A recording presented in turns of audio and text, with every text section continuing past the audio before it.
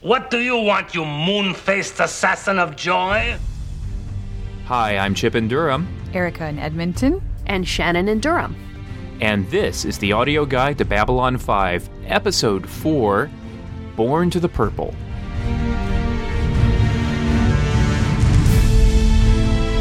And welcome back to our fourth episode of our bi-weekly.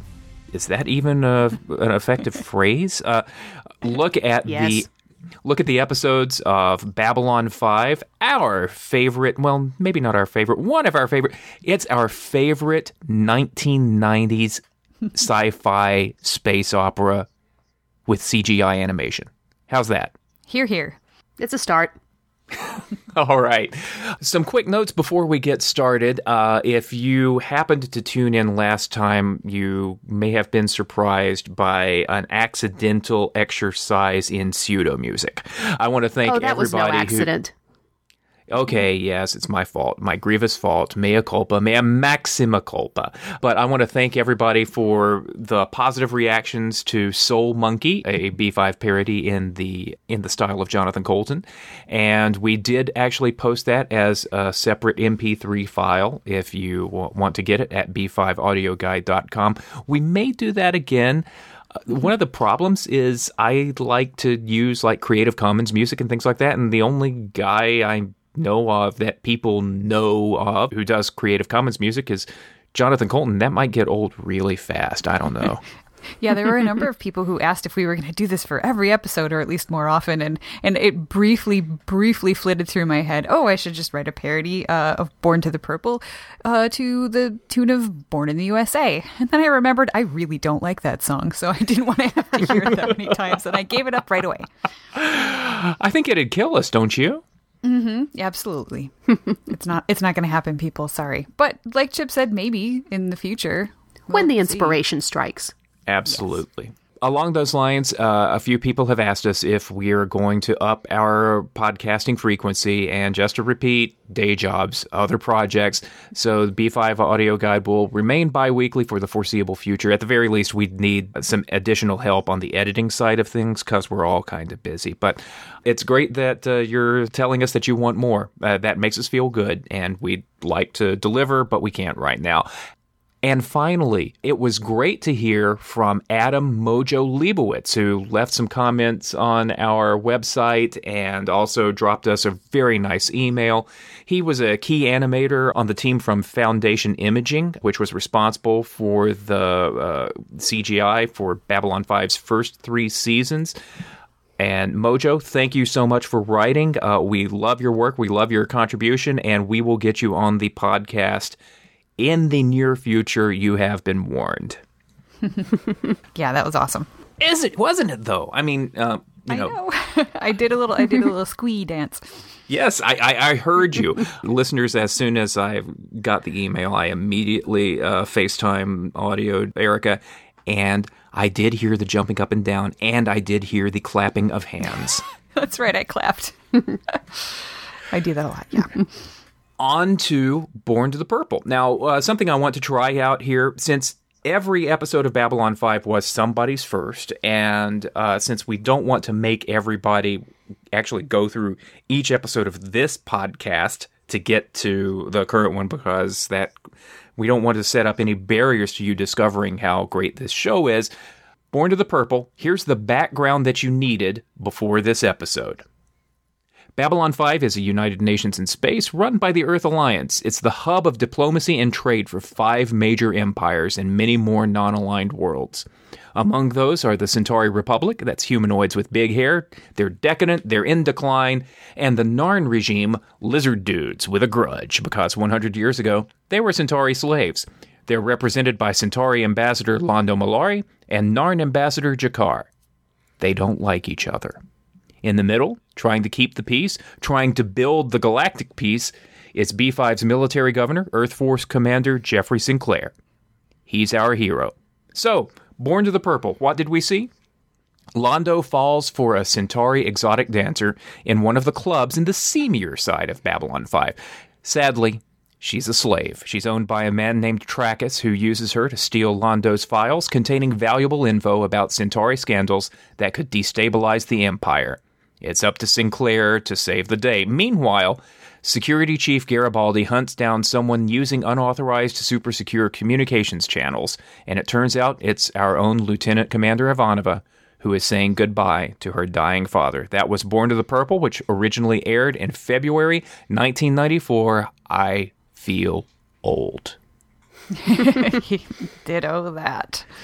Oh, so when we wrapped up the previous podcast, Erica said how much she was looking forward to this episode. What did you think, Erica, this time around? I still like it. I really do. This is one of my favoriter, is that a word? Favoriter stories of the first season because it is all about the characters. To me, that's the thing that sings to me in everything but Babylon 5 specifically, is I really like the characters and how they play out and sort of unfold.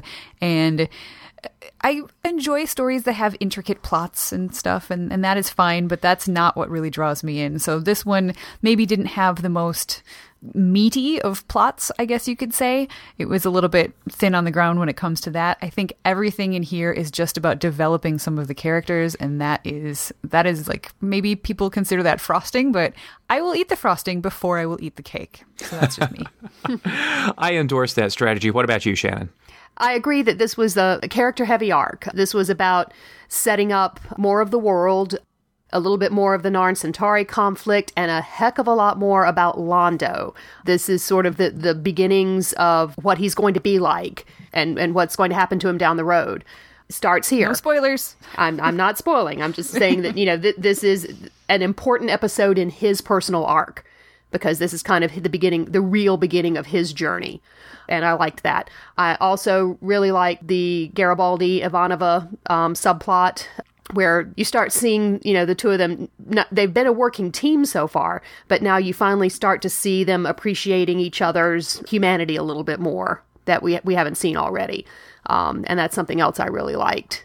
Yeah, this is a big moment for most of the characters, actually, in terms of them working together as characters, as people, as having relationships with each other, as opposed to people in job positions interacting with each other, wouldn't you say?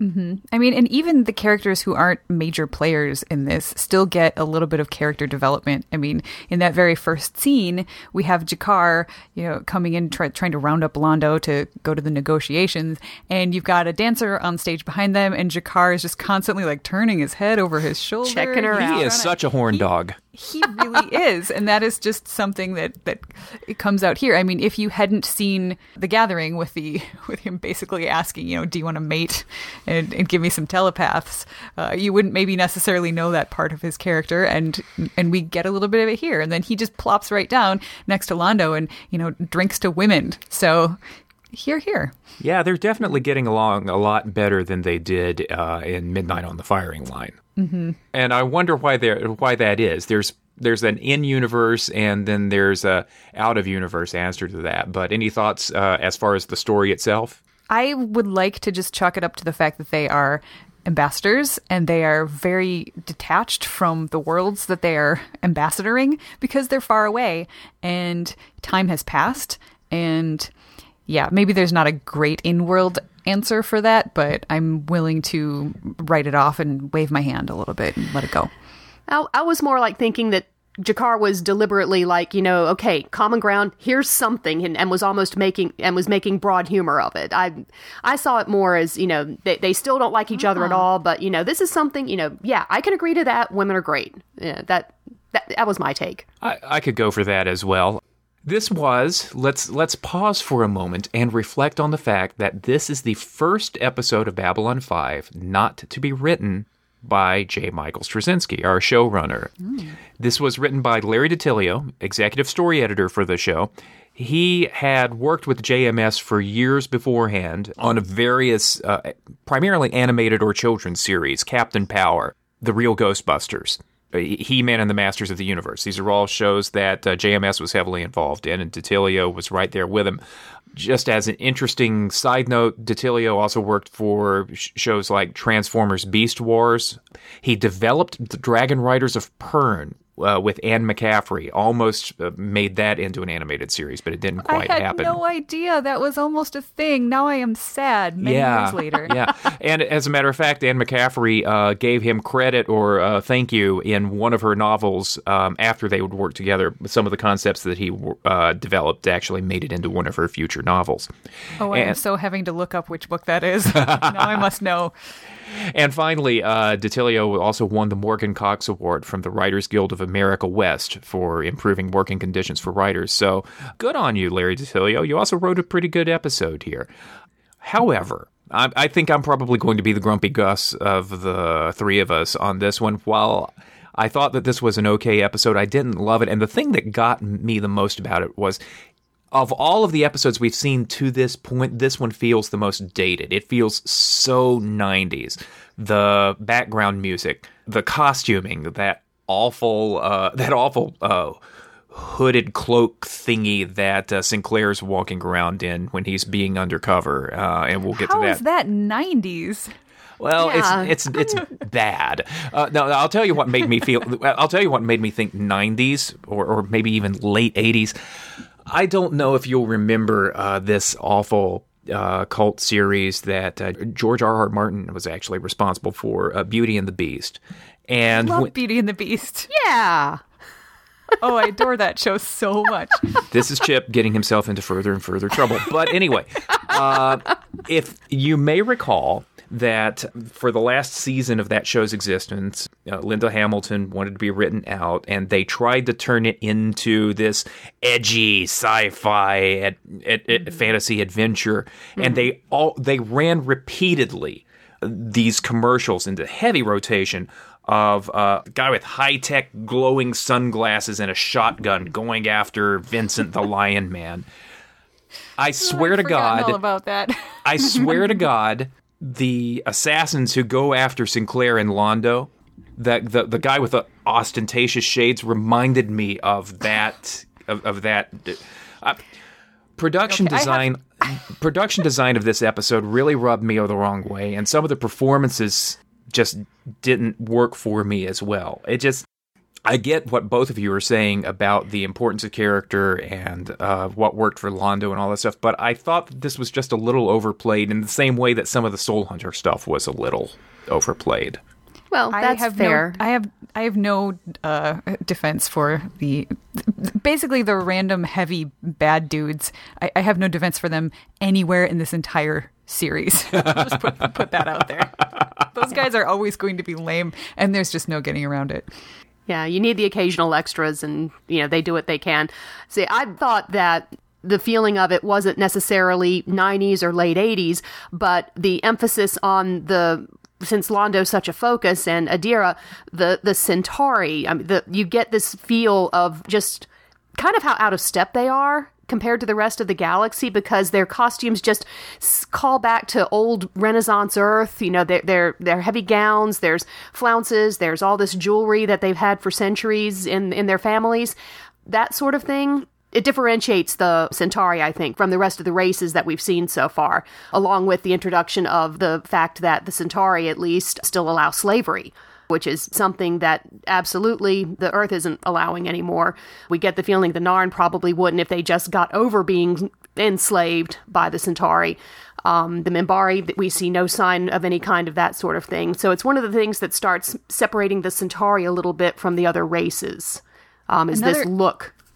Another interesting thing about sort of set design costumes tied in with the Centauri is we see here the fact that Centauri women, or at least this one, are bald. And I think that is such an amazing and cool thing to do because, certainly not in the 90s, even now, bald women are not generally considered to be stereotypically pretty. That's not the generally accepted idea of what Western beauty is supposed to be. So taking the females of this species, and clearly she is supposed to be a very beautiful specimen because, she's a dancer and he fell for her. So you can't see me, but I'm nodding my head enthusiastically. I was blown away by that the first time, and I still love it. I think that it's a cool, bold thing to do, and just watching this story, I forgot almost immediately that she was bald. I was just like, she's a pretty lady, and I like her, and And I wish more TV shows did that sort of thing, because I feel like that would maybe, surreptitiously break down some of the prejudices people have. Yeah, I think Sorry, maybe... I'll get off my soapbox. No, that's okay. Although I think that Ilea in Star Trek The Motion Picture may have poisoned the well for that a little bit. I remember how they made such a big deal introducing Persis Khambatta, and, and I think that the critical failure of that movie this was probably the first opportunity for science fiction bald women to really make a comeback, wouldn't you say? Mm-hmm. Yeah, I'd forgotten about the Persis Khambatta thing, although she was a fine-looking bald woman herself. So. She was. I think she got. I think bald science fiction women got unfairly marked by Star Trek: The Motionless Picture. But yeah, let's stay with the Centauri for just another moment. This episode, as you've both said, really highlights what a throwback the Centauri Republic is. They are so much less progressive. It's almost shocking as a resident of the 21st century on Earth to see how backward the Centauri are in that way. Not only slavery, but also some really, really clear gender roles going on. Exactly. I actually wound up having a discussion on Tumblr about this with some other folks, that of all the strong female characters in Babylon 5, yes, we have all these great characters from several different races. We've got Delenn, we've got, Ivanova and Talia. We will see very soon, we had, the first with Mary Wanrov's character, Kodath, although we don't get her for very long. But spoilers.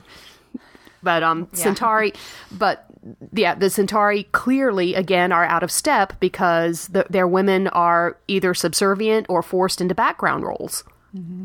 Yeah, actually, speaking of Kodath, that was the one thing that I wasn't particularly fond of in this episode. I didn't like how it was just very sort of the old-fashioned wah, wah, wah, here comes a woman sort of thing. I didn't like that they just sort of played up the 1940s, strong woman thing, whereas on the and it just seemed to not fit, because on the other hand, you've got Ivanova, who is simply a strong character, and they don't play up the fact that she's female at all. Just that's what rubbed me the wrong way. Yeah, it was slightly annoying because I felt like it was almost a good chemistry between her and G'Kar. That the fact that she did seem to be such almost a Mary Poppins-y character. With expecting to, duty, propriety, I'm here to do my job and you're going to do your job. And yet, every time she's approached by, another man, she turns around and hisses. It felt like it was almost there, but not quite. She's like the Commander Strax of the Babylon 5 universe. I guess. Maybe. I'm not the biggest Strax defender either. I just thought it was too over the top. I feel like and I don't know if this was the actor or if it was the direction or what it was, even if it was the writing, but if they would have played it with more sort of class and less slapstick, maybe I could have gone for it. That's one of the things that sort of irritated me a little bit about the whole episode, that you did have this sort of whiplash effect going on at times with the broad comedy and then the very endearing, romantic, heartfelt moments. It felt like too much of a seesaw. From 1 minute you've got Veer playing his little future Game Boy, and Claire having to slap it out of his hand, and a couple minutes later, love that moment, by the way. Oh yeah, and then just a couple minutes later you've got Londo pouring his heart out to Adira and giving her this gem that's been in his family for centuries. That felt a little off. Well, let's talk about the romance a little bit. Yes, let's. Okay, there is a metaphorical baton, and it is being handed to Erica right now. I am just a sucker for a good love story, and I am an even bigger sucker for a love story that features star-crossed lovers. However, I can get turned off pretty fast when they sort of do it wrong. I get upset when the characters make dumb decisions simply for the sake of the plot to make it interesting. I don't like it when people don't communicate or do things that are they just make weird choices and it's just to create drama. And I didn't find any of that in this story. I think everybody's acts towards their motivations, at least as far as we can see them from the character development we've had so far. Yes, I suppose it's possible Adira could have chosen to come clean to Londo and just, throw herself on his mercy, but they made it clear that she is a slave and she's been knocked around her whole life. And I thought that actress was just fantastic. So I completely believed her choices and what she did. So everybody acted the way I thought was natural for them, and it was gripping, and it was heart-wrenching, and it was sad, and I just loved watching Londo sort of, he flowered. He really did. In the previous episodes, he'd been this really sad old bureaucrat, and for the first time we see him smiling. I mean, he's willing to throw over all of the, he's to hell with appearances, he says, and that's totally antithetical to everything Centauri Republic stands for, talking about all their old clothes and stuff. That's just clothes. He's willing to go out with a slave and be seen in public. I mean, it warms the cockles of my heart, and I'm getting misty just thinking about it. Aw. Shannon, are you similarly misty? Not misty, but appreciative. That part of the storyline, I think, does do a good job. I agree that, within the motivations that we are provided, most everybody's choices make sense. And, they do the best they can with those somewhat clunky props. That mind proby thing was a little weird. Is the mind probe the second Doctor Who crossover? I've just got to ask. I think sure. when she said mind probe, I said, no, not the mind probe. Stephen was just like, I was waiting for that. Sorry, go ahead, Shannon. Yeah, and like Erica said, you get this side of Londo that we haven't seen before. The fact that he can be so tender, that, he can be so sweet to somebody. And, as we said, this is setting up his story arc that we're going to see him go up and down through all 5 years. And it starts now. And I think it does a pretty good job of that. Again, trying to make sure that we don't go into spoiler territory, let me ask the question about how believable the relationship is. People sometimes get their backs up over the pretty young thing attaching herself to, Peter Jurasik is great. He's a great actor. Londo is a great character. But this is not your classical leading man kind of material. Is this a believable relationship? I mean, obviously, it was prompted in part by the fact that she's a slave and her owner is forcing her to spark this relationship. But I assume that you both buy it. I sure do. And I mean, maybe that's just because I'm a soppy romantic at heart, but I Guilty. do buy it. Yeah. I mean, and I think too that at the end, there's nothing written in the episode that makes it 100% clear that Adira truly loves Londo. I think it's the performance that sells that, because there are no lines that really put that over the top for me. And I think that's the part that we would maybe have a little more doubt about. I think it's pretty clear that Londo is head over heels for her. He gives away a family heirloom.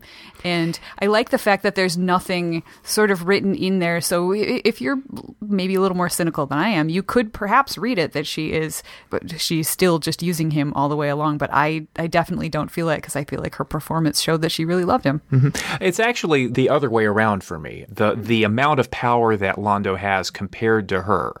Is he using her? Clearly, the way he behaves demonstrates that he does not, and that's the writer's intent. He's not using her. He's enjoying her. He's enjoying her. He's fallen in love with her. But in other hands, in a different circumstance, there were a lot of people who had the similar issues with, like, Pretty Woman, and I know Shannon likes that movie quite a bit. Me too. You too. I'll raise my hand and admit that. Yep. Yeah. Long distance high five. Yep. Okay, so I am slightly more cynical, but not so much over how this story was done as how this story perhaps could have been done. So. I think what makes it work for me is the fact that from his side, she really does teach him something. She, this harkens back to Pretty Woman a little bit too. It's not just that he has all the power coming to this relationship and she is the one that is changed at the end because she's freed. He actually evolves right in front of us. And admittedly, we haven't seen too much of him, but there's definitely a shift in the character from before to this story. And I think that is probably the greatest gift that you can give somebody. So why not return love? for that. Right. Now, we have been speaking for a surprising amount of time on what I thought was going to be a pretty quick episode, and we haven't even talked about Susan Ivanova. Hooray! I like this. I like this very much. But I feel like I've been blabbing a lot, so somebody else talk. Shannon, the ball's in your court. No, I agree. It's a neat little character study between Garibaldi pursuing this and Ivanova's going like, this isn't a big deal, or she's throwing up these different reasons. And I think it takes the viewers the first time, I think it takes us a little while to start to twig that it might be Ivanova herself that either knows something about this or is using these channels for communication on the sly. So I think the two actors do a really good job, I think, going through this. We finally see a little bit at Garibaldi can be clever. We haven't really seen that yet of him. But he's been sort of the bulldog. Yeah, he's been the quippy. I think one of our contributors on the website said he was the Bruce Willis character, and I think that's totally fair. Oh, yeah. That's totally fair. And now we get to see that he's not just brawn, he's got some brains too. He starts to suspect, he realizes Ivanova might be distracting him, he still does his job, he gets people to where they need to be, and then tracks down the communication and discovers that Ivanova has been trying to communicate with her dad. We also get some more of Susan's background. We've already learned about the suicide of her mother when she was talking with Talia in Midnight on the Firing Line, and now we get more of that, the fact that apparently her father shut down between the mother's suicide and her brother dying in the Minbari War, that he just had no room for anything other than his grief. And now, of course, that he's dying, he's regretting. It's a classic sort of cliched scene, but they do a pretty good job portraying it and selling it. And, now Garibaldi is like, he knows a little bit more about Ivanova, and he's very careful to let her know he knows without doing anything to damage her shell, which is, again, pretty clever of him. Yeah, he's got some amazing emotional intelligence in this episode, and that does almost as much for him as this whole storyline does for Susan. We did get, in Midnight on the Firing Line, we did get some of that backstory, but up until this point, she's been kind of closed down. She's had her moments about, joking with Franklin about dryly joking about how they like how busy it is, but this is where we finally get to see the emotional life of Susan Ivanova, and I think that's really important.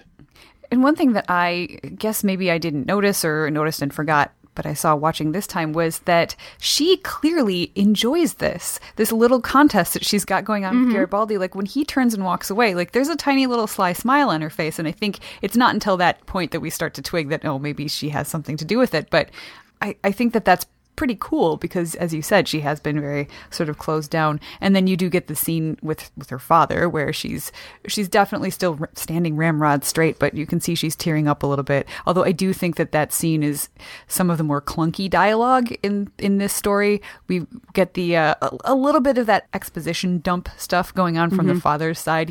Instead of saying, when your brother died, it's when your brother was killed in the war. Who talks like that? Right. Yeah, but that's it fair. still had some emotional impact, so I still liked it.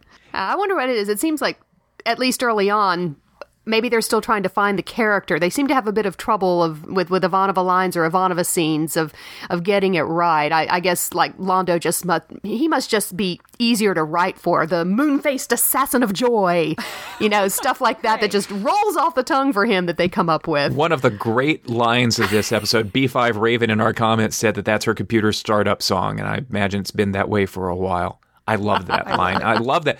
I love the chemistry between Londo and Veer. It's very well done in this episode. Real quick, Sinclair. Let's do our episode by episode Sinclair check with Erica. How credible a hero is he this time around? I quite like the way he operates in this story, using the telepath for negotiations to get peace. Everything is happening within the letter of the law.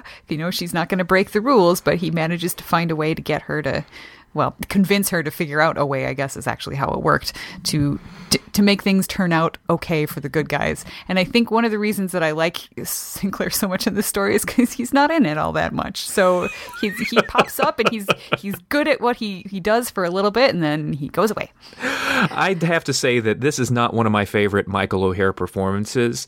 And when we were talking at the end of the last episode about our various perspectives on Born to the Purple, I went straight to the scene in the Dark Star Club when Sinclair suddenly throws his head back and laughs, and that is such a bad performance. That Michael O'Hare is trying to portray Sinclair portraying a smarmy underworld type, and it just doesn't work.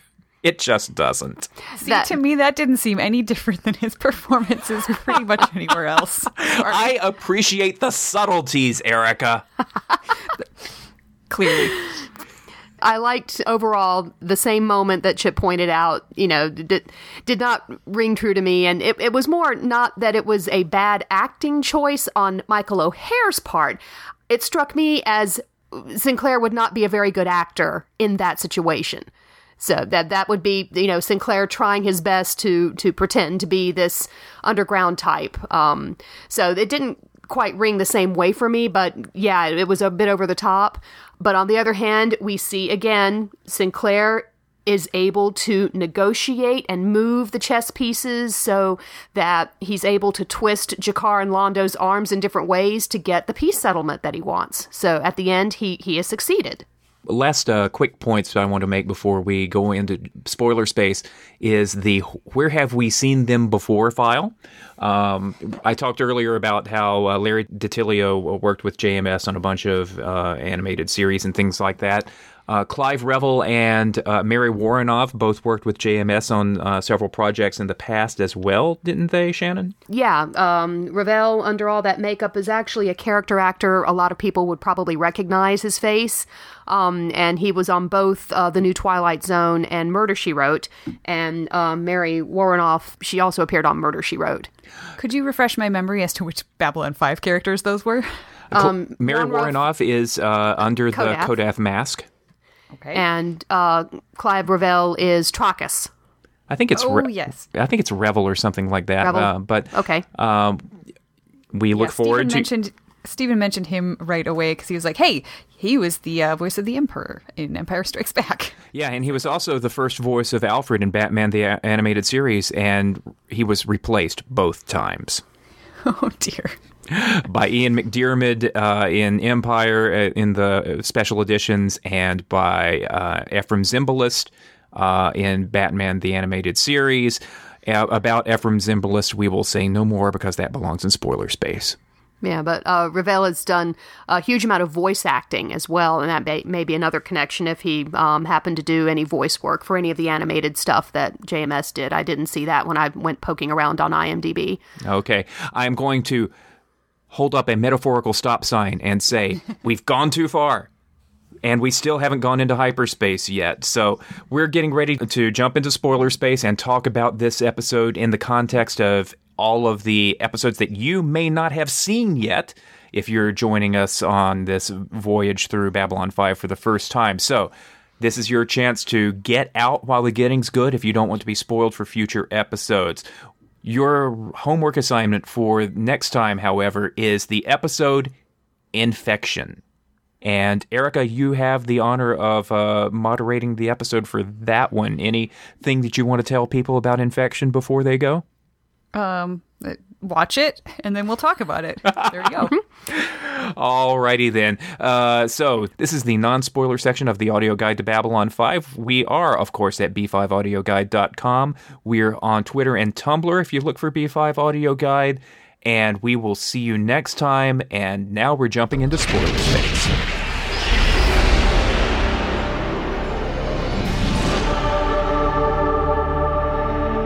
And we're back. Thank you for Sinclair sticking with us. Hey! Wait a minute. That's my thing. I wasn't going to let you do it first this time. It's my turn. Fine. So, Londo and G'Kar, you talk. I'm done. I'm sulking. I think their relationship here, I don't feel like it got a chance to play out too much. I think that honestly, when I was watching this and thinking about how it fits into the continuity, there's some definite continuity stuff going on with Adira, but the G'Kar piece felt really kind of slight and small to me in this story, and I'm okay with that because it seems like we don't want to belabor that point too much that these guys have such a strong connection. We just get a little bit of interaction at the beginning, and then we have poor G'Kar tricked into helping Londo at the end and storming off in a huff. I don't know. Did you guys get more out of that than I did? I think part of what this episode tried to do a little bit was, in a tiny way, set up a little bit more that in a lot of ways they're actually more alike than they would admit. They do, clink glasses and admit, yes, women are great.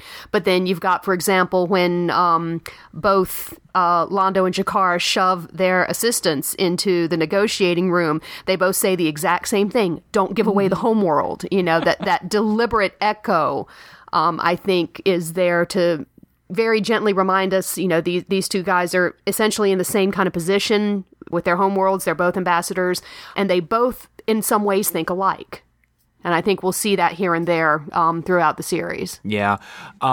This is the first time that they actually drink together. G'Kar offers Londo a drink in Midnight on the Firing Line, which Londo immediately refuses.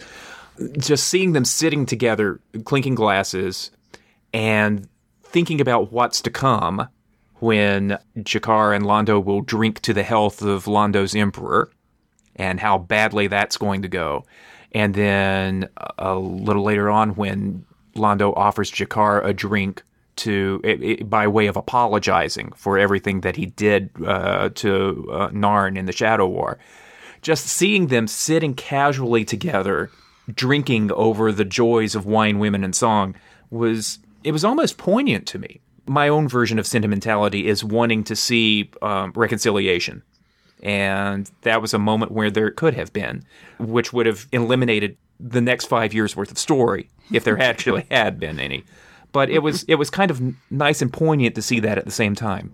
I liked this story to begin with, and now you guys have given me yet another layer of reasoning to enjoy it more. So thank you. I didn't pick up on that, and I'm glad you pointed it out, because now that I put it together and think about it, you are absolutely right. Hooray. Okay, I feel accomplished. What about Adira's murder later on when in season 3 when she gets killed off? That's the thing that sends Londo right back into Morden's waiting arms. She hadn't been mentioned at all after this episode until the mannequin on the gurney comes back, representing her. Did this episode do what it needed to do to establish why Londo would make the decisions that he made to get back in with Morden? I thought it did. I think so. Because, as we talked about earlier, it's set pretty obviously in the episode just how much Londo cares about her. I mean, you've got the symbolic gift of the jewelry that belonged to his ancestor, a woman that was, considered incredibly wise, incredibly beautiful. And Adira recognizes this because her first instinct is like, I can't take this. There's no way I can take something like this out of your family. So I think Londo's feelings for her are really established. I agree. I'm not remembering if there's any background or mention between not this episode. Not a peep. Because Really? I think that might have helped a bit, although, they also make it clear that she's leaving because they need this distance. They need to take some time, take some distance. She needs to find out who she is as a free woman. She's no longer a slave. She can now do anything and go anywhere. And Londo realizes she needs to go and experience life in that status. So, yeah, and actually, the fact that he freed her even after she had stolen from him, that was another sort of nail in the coffin to convince me that he really does love her. And I do think that if Babylon 5 was the type of show where we were often seeing characters sort of on their own mooning about something or other, then the fact that she isn't mentioned between might bother me. But this was an experience that I think was really close to Londo's heart, and it's not the kind of thing that he's going to talk about, even to somebody like Veer. Well, certainly not to Veer. He's not opening up, certainly at this point. And I think that if we were going to get mention or something of her, it would have had to been shoehorned in kind of an awkward sort of a way, like him muttering to himself or looking at a photo, which would have basically wasted time when it comes to the story. Yeah, so I'm okay with that. And one of JMS's strengths on this show, of which there are many, as well as a few weaknesses, but one of his strengths is he is willing to pare away the things that do not move a particular story forward. And that sometimes means that you're going to have to shoehorn exposition in much later on. But yeah, I would agree. I think that that this episode does do what it needs to do. And then we get a few flashbacks to this episode in the third season episode that sends Londo down the path to almost completely unable to redeem himself.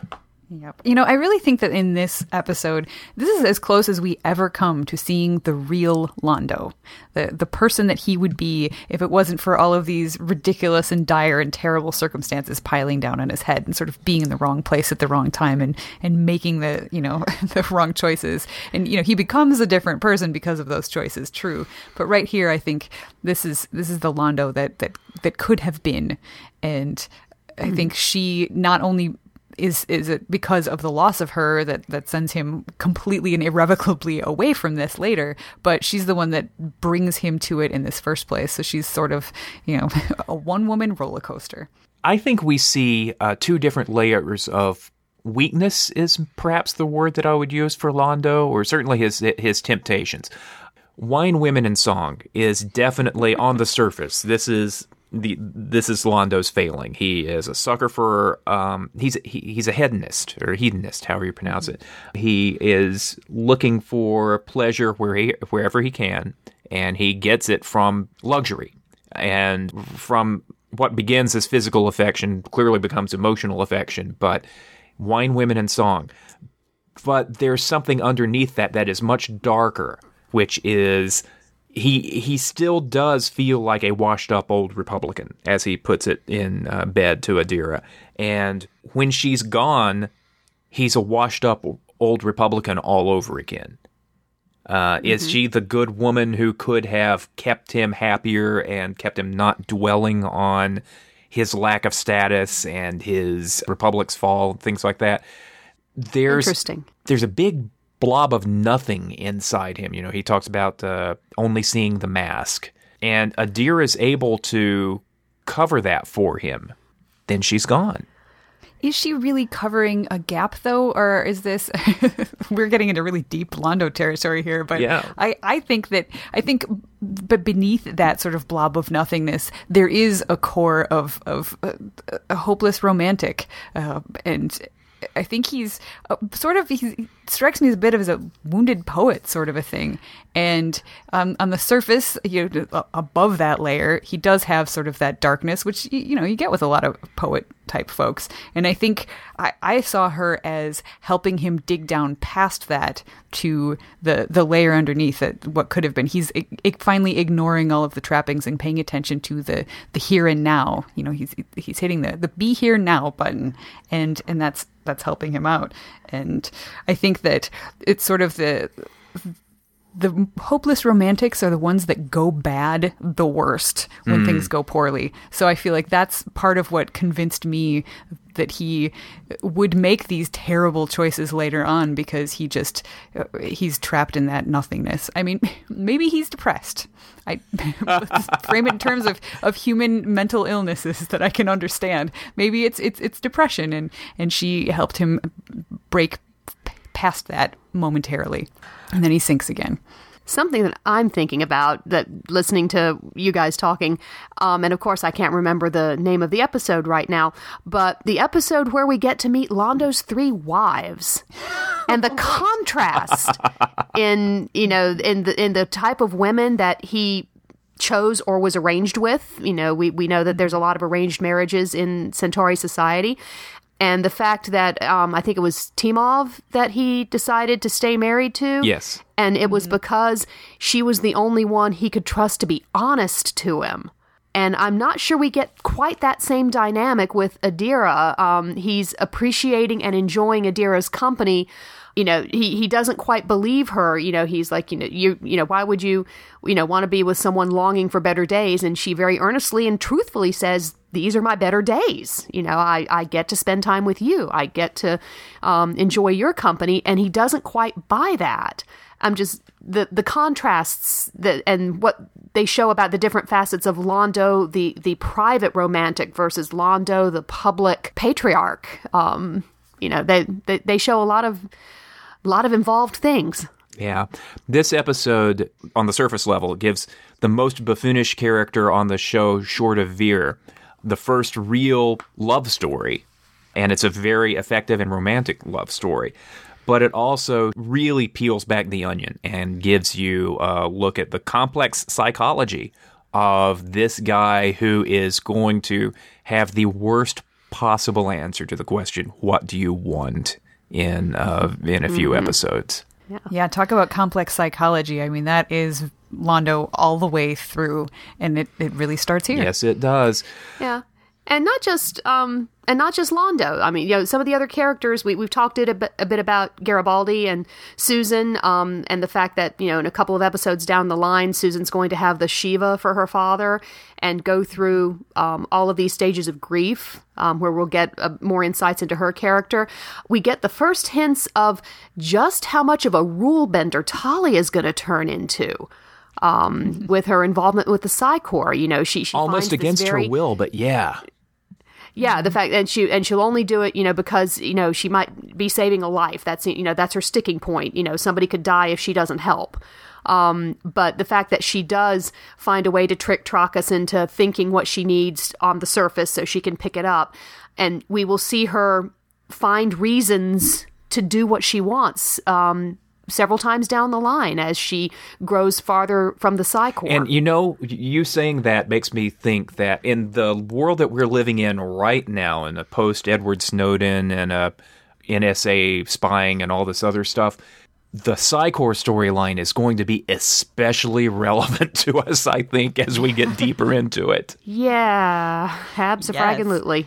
Okay, ding, there it was. I was waiting for that to happen this episode.